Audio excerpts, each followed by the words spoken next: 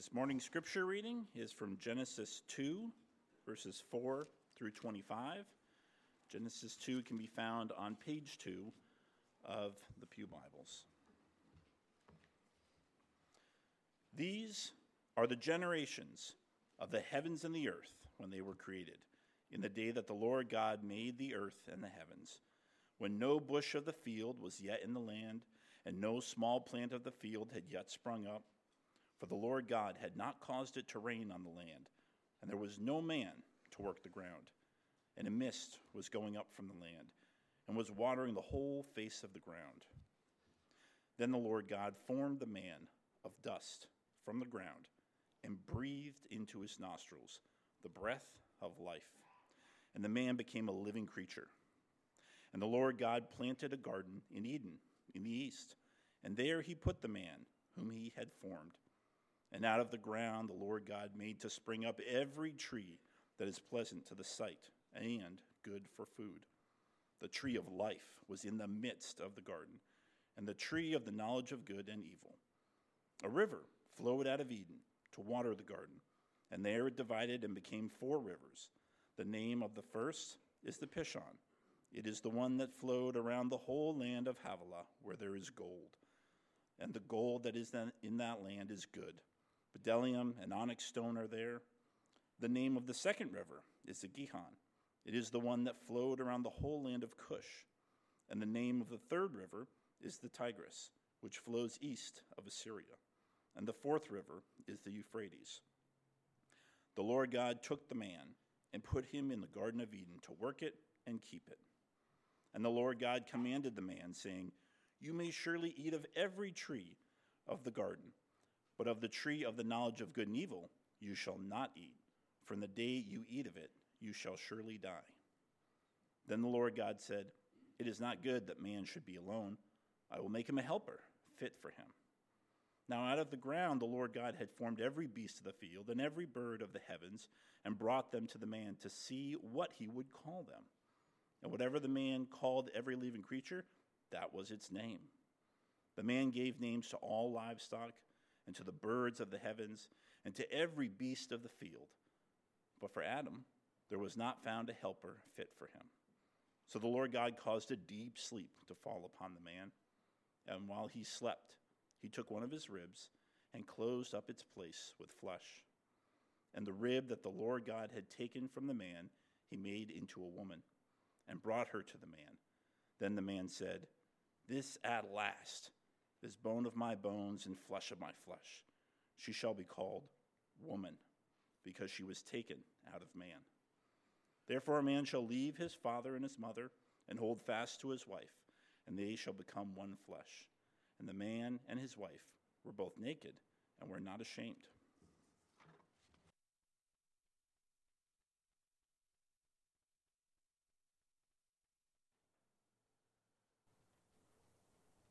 Would you pray with me, please?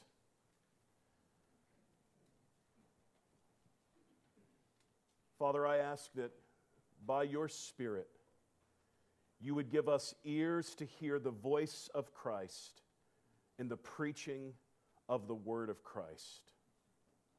For your glory, for our eternal good. And I ask it in Jesus' name. Amen. Most Sundays, I get to be home with my family after church for lunch, and there are some pretty typical topics of conversation, like how many Cheerios did Abraham's teacher say he ate during nursery? For those of you who teach Abraham in nursery, I apologize. I asked John Mitchell what Bible story he heard in his Chipmunks class, and he usually responds, "I forgot." So for his teachers, I also apologize. But then I get around to asking our 2 oldest children, Georgia and Bethany, which Bible story their teacher taught them in Discovery. Bethany, our 6-year-old, usually chimes in first, and her recounting of that day's Bible story is high on facts and low on details. And our 8-year-old, Georgia, dutifully listens to Bethany tell her version of the Bible story from Discovery, and then Georgia starts to fill in the blanks with some of the details that Bethany left out. And after they're both done, I have a pretty good sense of what they heard in their discovery class that day. Now, Bethany's version of that day's discovery lesson is like your first glance at a picture that has a lot of people in it. And George's version of that day's discovery lesson is like when you take that picture and you zoom in so that you can see who's in it and what kind of faces they're making and what they're wearing and where they were when the picture was taken. Same picture, two noticeably different impressions of it that you come away with. Now, Genesis 1:1 to 2:3 is kind of like a first glance version of the creation of the heavens and the earth. And today, we're going to zoom in on that very same picture that we saw last week. So when we do that, whose faces are you going to see? What will they be wearing? Where is this picture being taken? What is that place like? And as you listen, consider this. What does the place and the people in it reveal about the God who made the heavens and the earth? And what does all of that reveal about your future and how you ought to think about it? Hopefully your Bibles are still open to Genesis chapter 2, where our brother Paul read from just a moment ago. I'd encourage you, if you haven't done it already, to open a Bible to Genesis chapter 2. If you don't have a Bible of your own, please use one of our pew Bibles and then take it home with you. Be our guest. In verse 4 of Genesis 2, we have the first of 10 instances in Genesis of the phrase, "These are the generations of," or something very much like it. I talked to you about this in my overview sermon a couple of weeks ago, how Moses, as he writes Genesis under the inspiration of God the Holy Spirit, means for the repetition of that mention of generations to serve as a kind of organizing structure for the book of Genesis, to teach us how to anticipate the one who would fulfill the promises that God makes to his people in this book. Every other time in Genesis, when you see this phrase, "These are the generations of," you have a person. So in chapter 5, these are the generations of Adam. Later, these are the generations of Noah. These are the generations of Isaac. Here, though, you don't have a person. What do we have in chapter 2 and verse 4? We have, "These are the generations of the heavens and the earth." And I think that's because verse 4 is pulling a kind of double duty. First, this verse is cluing us in on the fact that we're going to see a unique creation take place today. Heaven and earth are going to come together, if you please, for the creation that we'll see here in chapter 2, so that indeed the creation that's the focus of this chapter turns out to be the generations of the heavens and the earth. Second, verse 4 is, as I say in your sermon outline, a summary statement of God's creation of the heavens and the earth. Many an examiner of the Scriptures has gotten off track when they start reading Genesis chapter 2, wrongly thinking that this chapter is a different, and even in the minds of some, a contradictory account of creation than we have in chapter 1. No, that's not what's going on at all. The very same creation that we saw created last week by God the Father through His Word, the Son, and through His Spirit, that same creation account is what's in view here in chapter 2. So why two creation accounts? Well, an excellent Old Testament scholar, Peter Gentry, has explained that the reason why Moses tells the creation account twice and in different ways is because to say the same thing twice in two different ways is a very Hebrew way of talking. You find this sort of thing all over the place in the Old Testament. We had an example of it in our call to worship from Psalm chapter 8. "What is man that you are mindful of him, and the Son of Man that you care for him. You hear him? That's the same thing, but it's communicated twice and in different ways. Later in that same psalm, you have given him dominion over the works of your hands. You have put all things under his feet. Same thing, communicated twice and in slightly different ways. Dr. Gentry says it's like hearing something in stereo instead of just mono. You get a fuller sound, you get a fuller sense, a more vivid picture. And so that's what's going on here in verse 4. This verse is both letting us know that we're getting an additional version of the creation account that we saw last week, and it's letting us know that what's going to be the focus of this particular creation account, namely mankind, is the product, the generations of the coming together of the heavens and the earth. Now, with that backdrop for the rest of our text in place, let's keep going here to verse 5, where we see the beginning of the account of the creation of Adam. And verses 5 and 6 provide the setting for Adam's creation in a way that anticipates later events in Genesis. And Moses tells us that Adam is created when there isn't yet the kind of plant life that would come from man's involvement in working the ground, what Moses refers to here in verse 5 as the bush of the field and the small plant of the field. This doesn't contradict chapter 1, where we learned that plant life was created on day 3, along with the waters being gathered together into seas and the dry land appearing. No, what's here in chapter 2, what's being referenced is the kind of plant life that comes from cultivation, from the man working the ground. Do you see that at the end of verse 5? Why have these things not appeared yet? There was no man to work the ground. The text seems to indicate that the way the earth was watered at this time was by the mist. Some translations have spring in verse 6, that would come up from under the surface of the land and water the land. And some people have asked, does this verse teach that the earth didn't experience any rainfall until the flood in Noah's day in chapter 7? I don't know. What I do know is that beginning at verse 7, we see how it is that God created his image bearers, as we saw last week from chapter 1, verses 26 through 30, that God did on day 6 of creation. Remember, in chapter 1, God does his creating by speaking his word. Over and over in chapter 1, we see, and God said, and it was so. And God said, and it was so.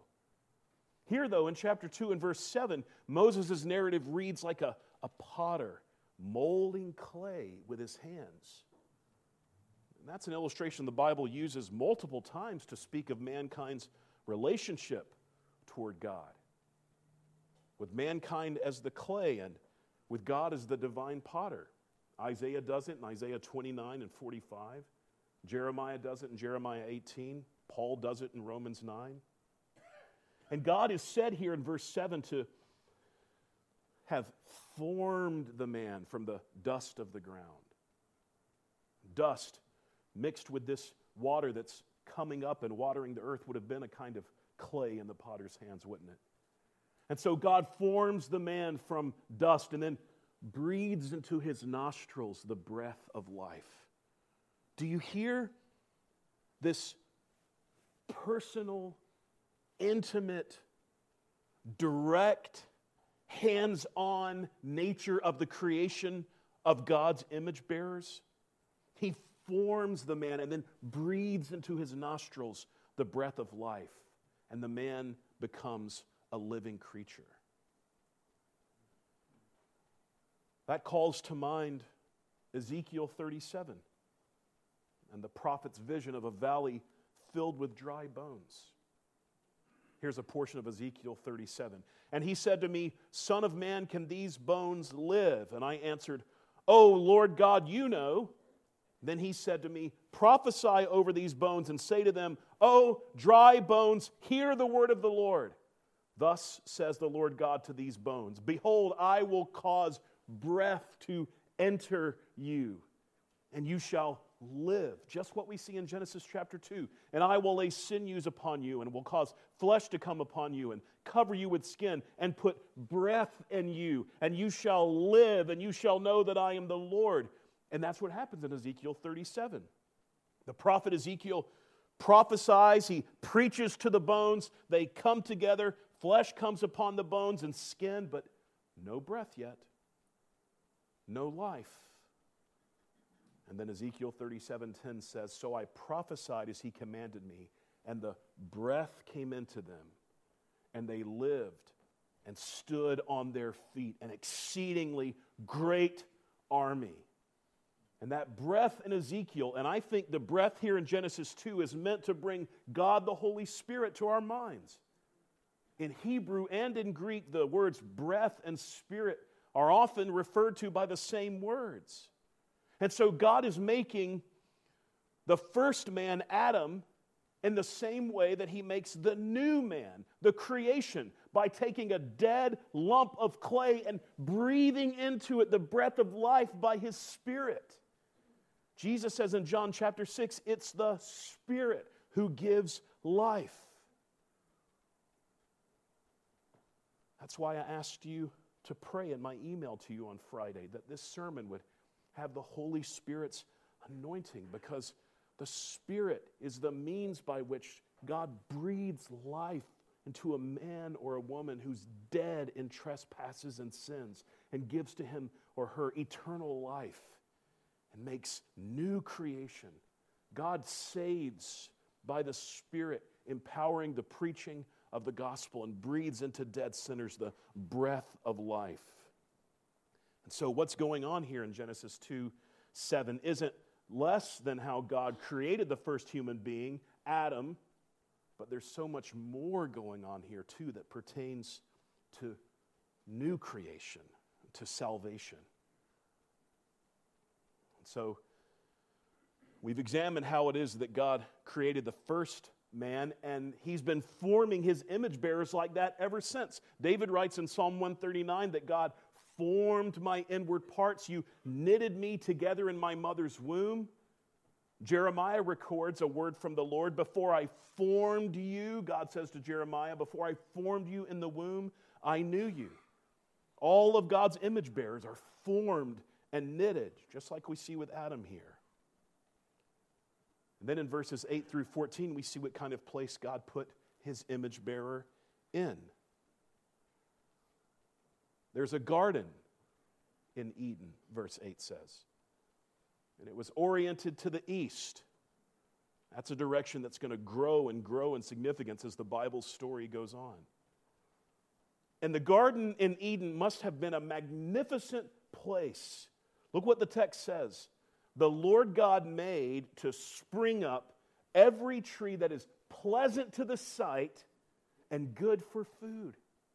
This garden was a lovely place. It was a beautiful place. Its trees were pleasant to the sight, and they were good for food. Those two things don't always coexist. I've seen good-looking meals that didn't taste nearly as good as they looked. And I've had delicious food that you wouldn't want to put on your Instagram feed. But the trees in this garden were both beautiful and they bore delicious fruit. What a kindness of the Lord, isn't it? To have put man in a place like this.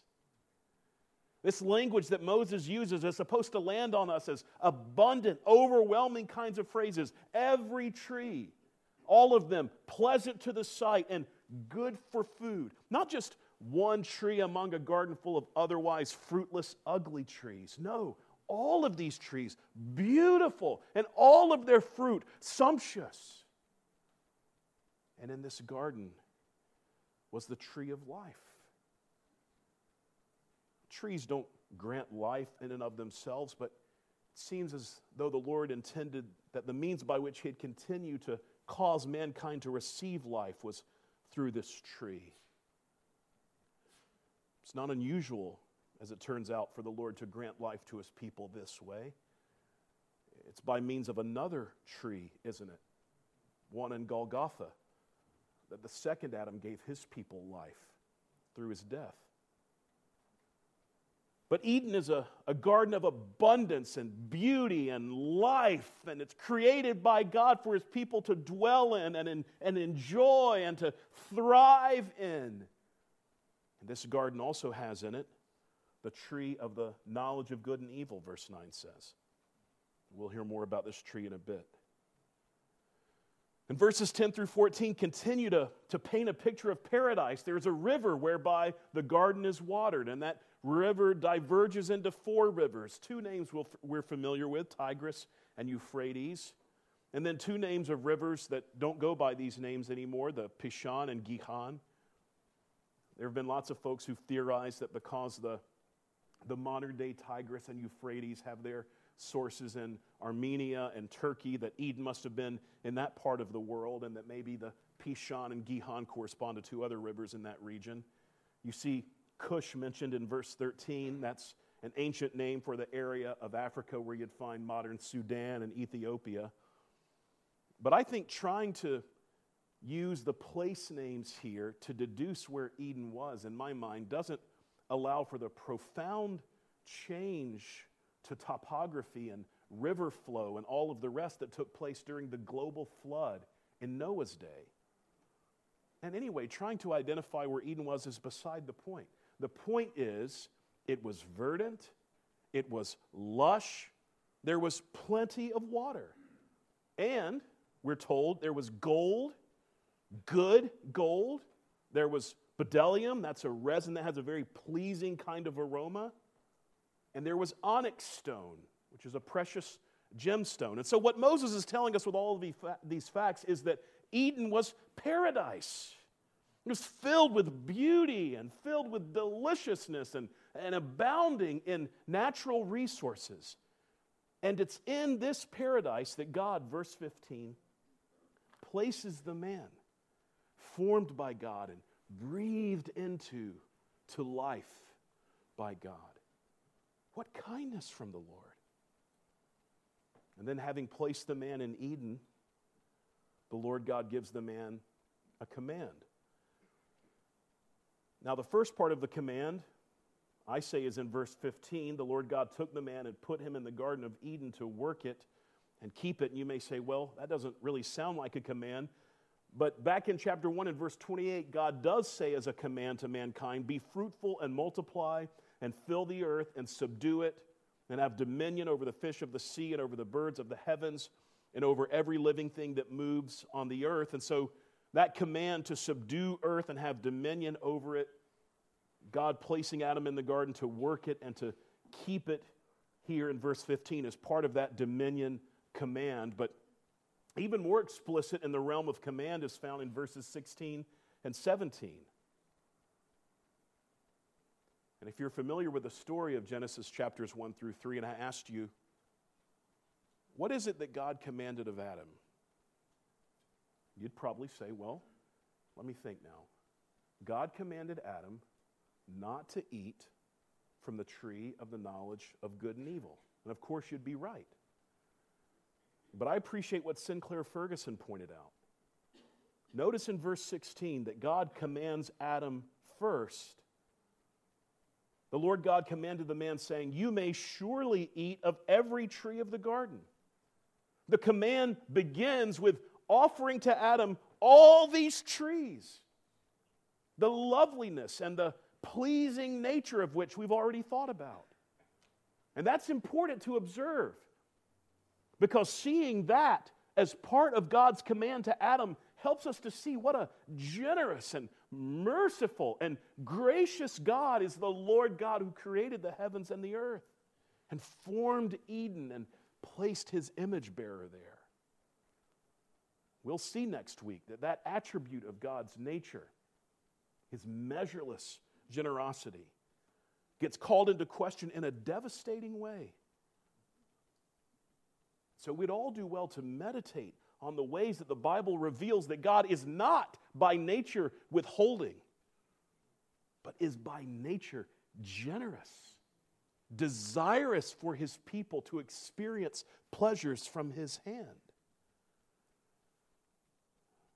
The command we're more familiar with comes as we continue reading in verse 17. God says to Adam, "But of the tree of the knowledge of good and evil you shall not eat." We've encountered this tree already back in verse 9. Commentators have sought to answer why God forbids eating from this tree.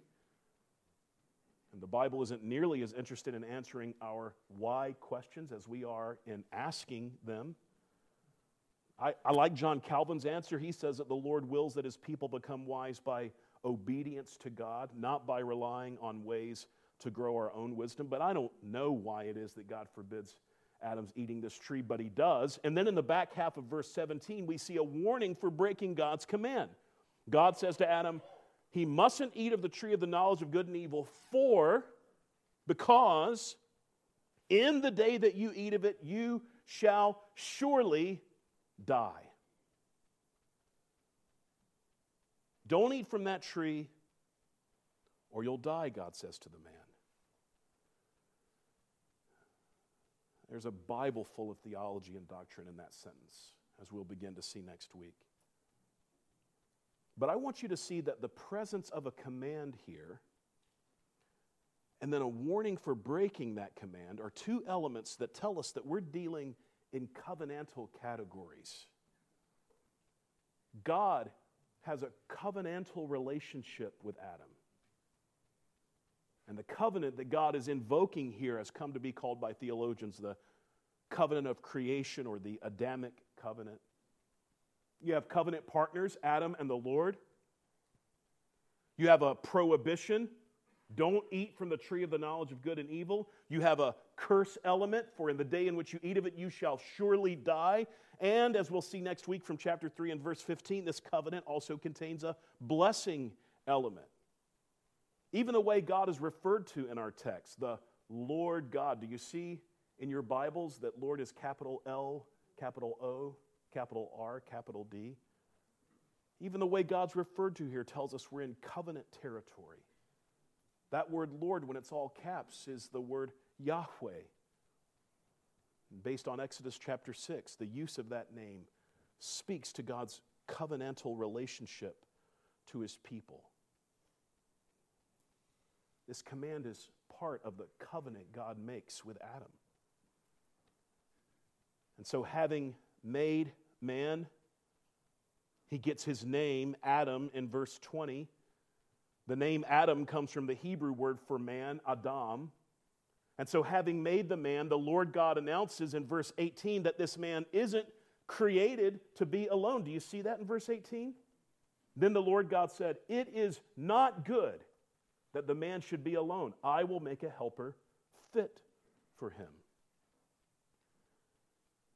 Now, that truth that it's not good for the man that God has created to be alone comes to its fullest flower in realizing that when God saves a man or a woman, what does he do? He puts that person in the family of God. He puts that person in the congregation of the saints of all the ages.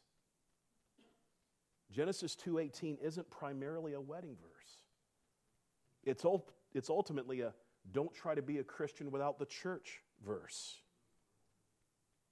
And so God says, I will make a helper fit for him. Now, the helper fit for him, we see from verses 19 and 20, isn't going to come from the animal world. Adam surveyed them all as they were brought to him, and they were named. You'll note in verse 19 that similarly to mankind, animals were also formed by God.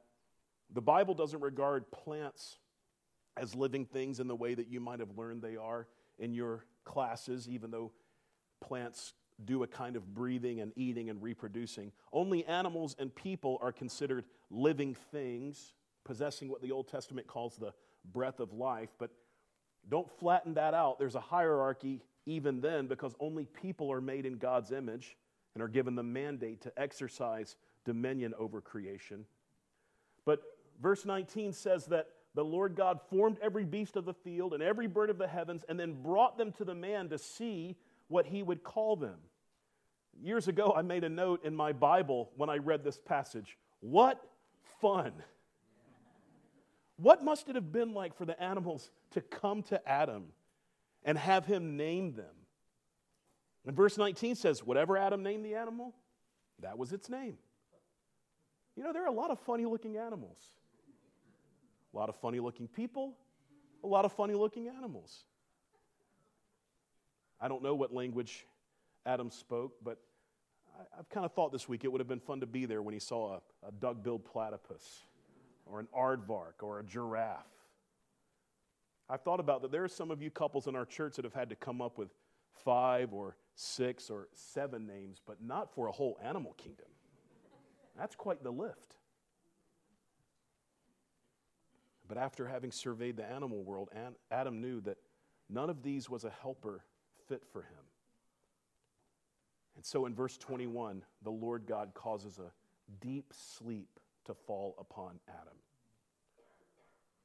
And it must have been a very deep sleep, because while Adam slept, God took one of Adam's ribs, and with the rib, the Lord God made a helper fit for Adam. He made a woman. And having awakened Adam, he brings to Adam his bride. Verses 21 and 22 are such important verses. First, the Bible keeps coming back to these verses. They're foundational for other teaching we'll find later in the Scriptures. Part of Paul's argument for why it's not women who are able to teach or to exercise authority in the church, but rather men, is because of this creation order. Paul says in 1 Timothy 2, let a woman learn quietly with all submissiveness. I do not permit a woman to teach or to exercise authority over a man. Rather, she is to remain quiet because, here's the grounding, for Adam was formed first, then Eve. And so this event from Genesis 2 informs not only the earthly family unit, the home, but the heavenly family unit, the church. And each of those, by God's good design and creation, is to be led by men. That's what these passages teach us. But this event also heralds the gospel to us, doesn't it? Adam is overcome by a sleep so deep that God's able to do surgery on him. You might say that Adam's sleep is so deep that he's dead to the world.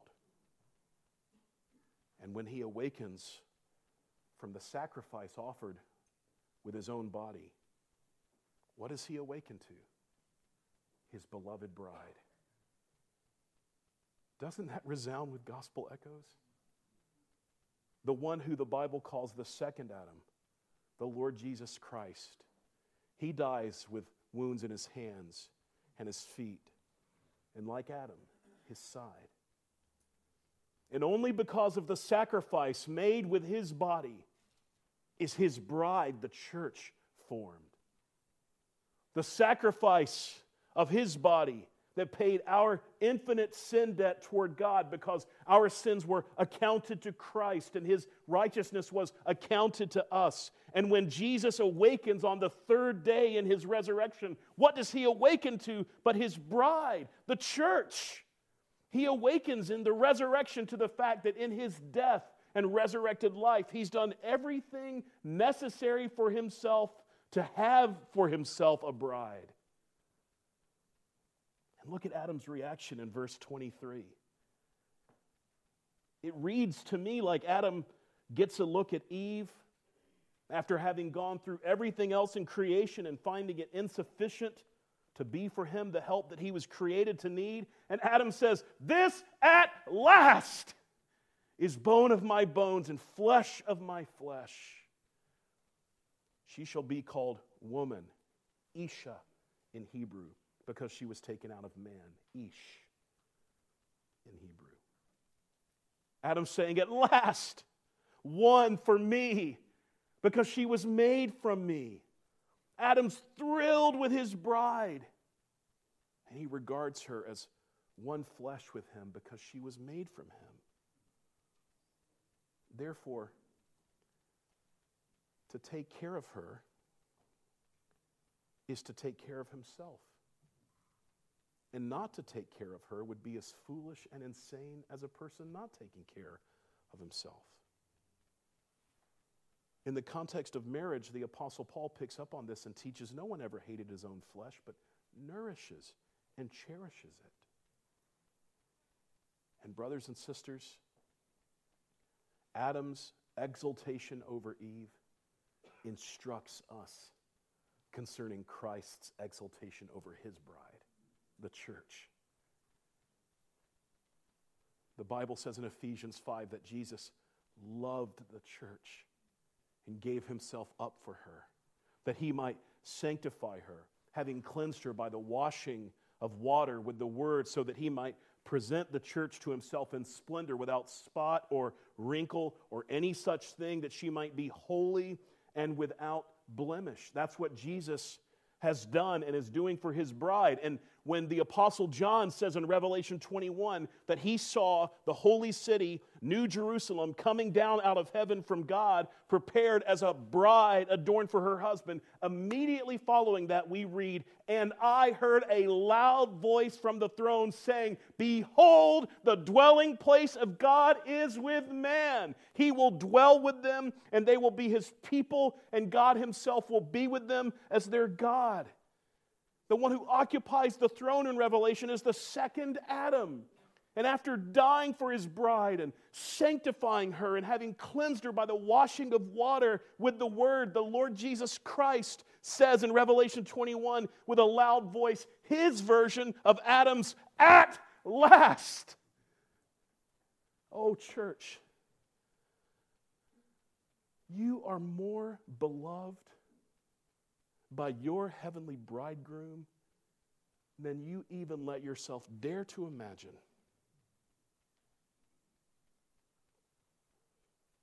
And one day you won't have to imagine it.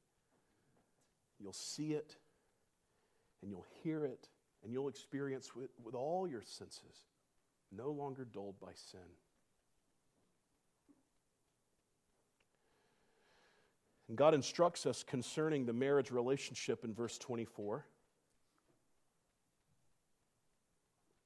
I say that it's instruction from God because in Matthew 19, Jesus answers the Pharisees who come asking him about divorce. Jesus says, "Have you not read that he who created them from the beginning made them male and female, and said, 'Therefore a man shall leave his father and his mother and hold fast to his wife, and the two shall become one flesh'?" Exactly what we find in Genesis 2:24. Jesus goes on to say, "So they are no longer two, but one flesh. What therefore God has joined together, let not man separate." But note the therefore here at Genesis 2:24. Because of what's taught in 2:23, this one flesh relationship between husband and wife that's entered into covenantally. One flesh isn't synonymous with sexual intimacy. Because of what's taught in 2:23, this one flesh relationship is supposed to result, verse 24 tells us, in the husband and wife regarding each other supremely, more than mother and father. And this one flesh relationship, hear me, especially married couples, ought to be as unthinkable to try and dissolve in divorce as it would be unthinkable for you to try and tear a piece of flesh from yourself.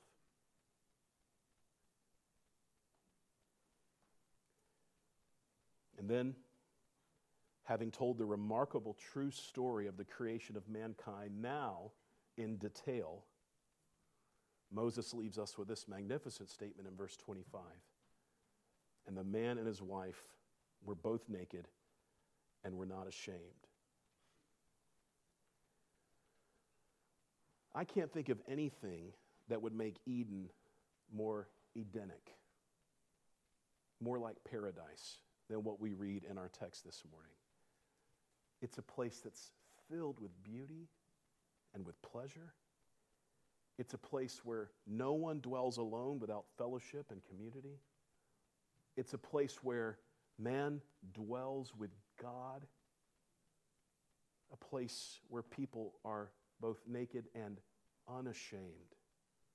It's a place of plenty and provision. It's a place of joy and innocence. And you could say, boy, I wish the Bible ended there. And so by way of application, let me say to you that the Bible does end there. Now, it takes 66 books and the death and resurrection of no one less than the Son of God to get there, but the Bible does end there. Go with me to Revelation chapter 22. That's the last book of the Bible, the last chapter of the last book of the Bible. The book of Revelation, chapter 22. In Revelation 22, we're back in a kind of garden. It's a place with trees anyway. And in that garden is a river. Verse 2 of Revelation 22 says it's the river of the water of life, bright as crystal, flowing from the throne of God and of the Lamb.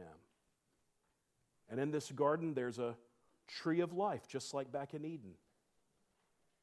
And in this garden, mankind dwells with God face to face. Do you see verse 3? No longer will there be anything accursed, but the throne of God and of the Lamb will be in it, and his servants will worship him. Can you hear what verse 4 is saying to you? They will see his face. And his name will be on their foreheads as a way of saying, these belong to me. They are my beloved bride. And there's not going to be a sun or a lamp because Jesus is going to be the light there. But it will be a place where mankind exercises the dominion we were created to exercise. Do you see that at the end of verse 5? They will reign forever and ever. And brothers and sisters, I want to say to you as we seek to apply Genesis 2, 4 to 25, that this is where we are headed. God has done and is right now doing everything to get us back to the place he created us to be, which is with him in paradise. When you know that you're headed to your favorite vacation spot in the world after work on Friday, you can endure whatever phone calls or memos or Zoom meetings or emails or hard conversations come your way because your eyes are on heading to paradise, wherever paradise is for you. I'm saying to you, live like that. Live like Jesus' return is Friday at 5 p.m., though marvelously it could be even sooner than that.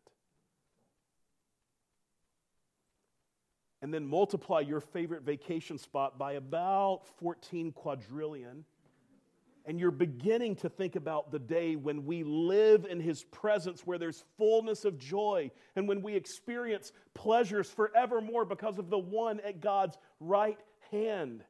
Brothers and sisters, we're getting back to the garden.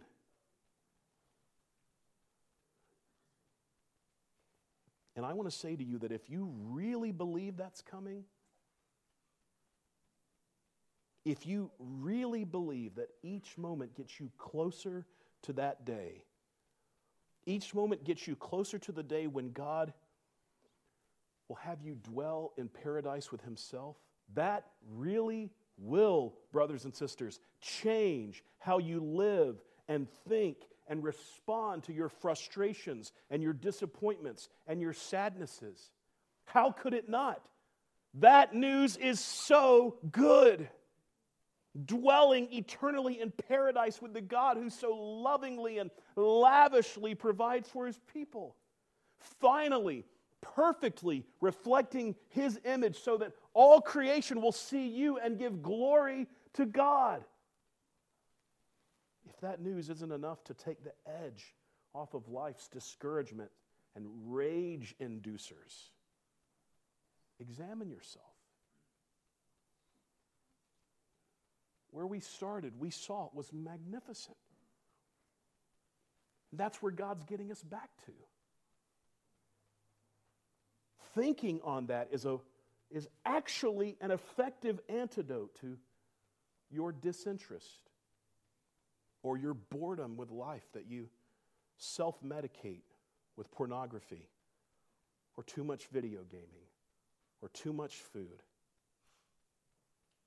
Thinking on when you will dwell with God in paradise is actually an effective antidote to your feeling of being out of control that you self-medicate with being hard to be around and prickly and defensive and prideful and controlling and quick-tempered. This marvelous eternal future, thinking on it, meditating on it, longing for it, praying for it, is actually a really effective antidote right now to your despondency and your despair and your depression that you self-medicate by withdrawing or with abusing alcohol or with just resigning yourself to the belief that, yeah, the gospel is going to be powerful in that life, but it's not enough to do anything about my emotional and mental health now. Brothers and sisters, what I'm saying to you is that we're getting back to Eden, to paradise, when we will see His face. And it's even better because the Eden we're getting back to is a place where serpents can't ever get into again. We really are going there, brothers and sisters. And that changes everything about every day for you. It ought to. Meditate on it until it does. And to my unbelieving friends, this same chapter, Revelation 22, says of the wonderful eternal city where God dwells with His people in paradise. Verse 15. Outside are the dogs and sorcerers and the sexually immoral and murderers and idolaters and everyone who loves and practices falsehood. They're outside the garden.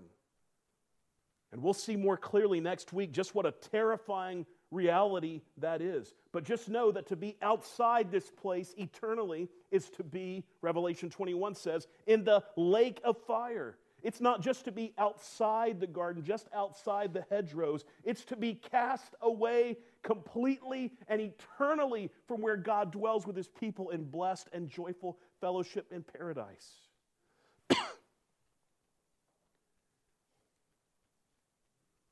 You who are outside of Christ, whether you're a student or someone in the workaday world, a retiree, whether you're hearing the gospel for the first time or the 10,000th time, you don't have a dream vacation awaiting. You're on death row,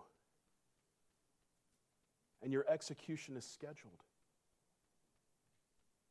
The terrifying thing, though, is that you don't know when that date is. It's set, but you don't know it. And that's an awful way to live, isn't it? The list I read to you, the dogs and sorcerers and sexually immoral and murderers and idolaters and everyone who loves and practices falsehood, that's an all-encompassing list. Every kind of sinner can be found in that list, including every single one of you who aren't Christians today.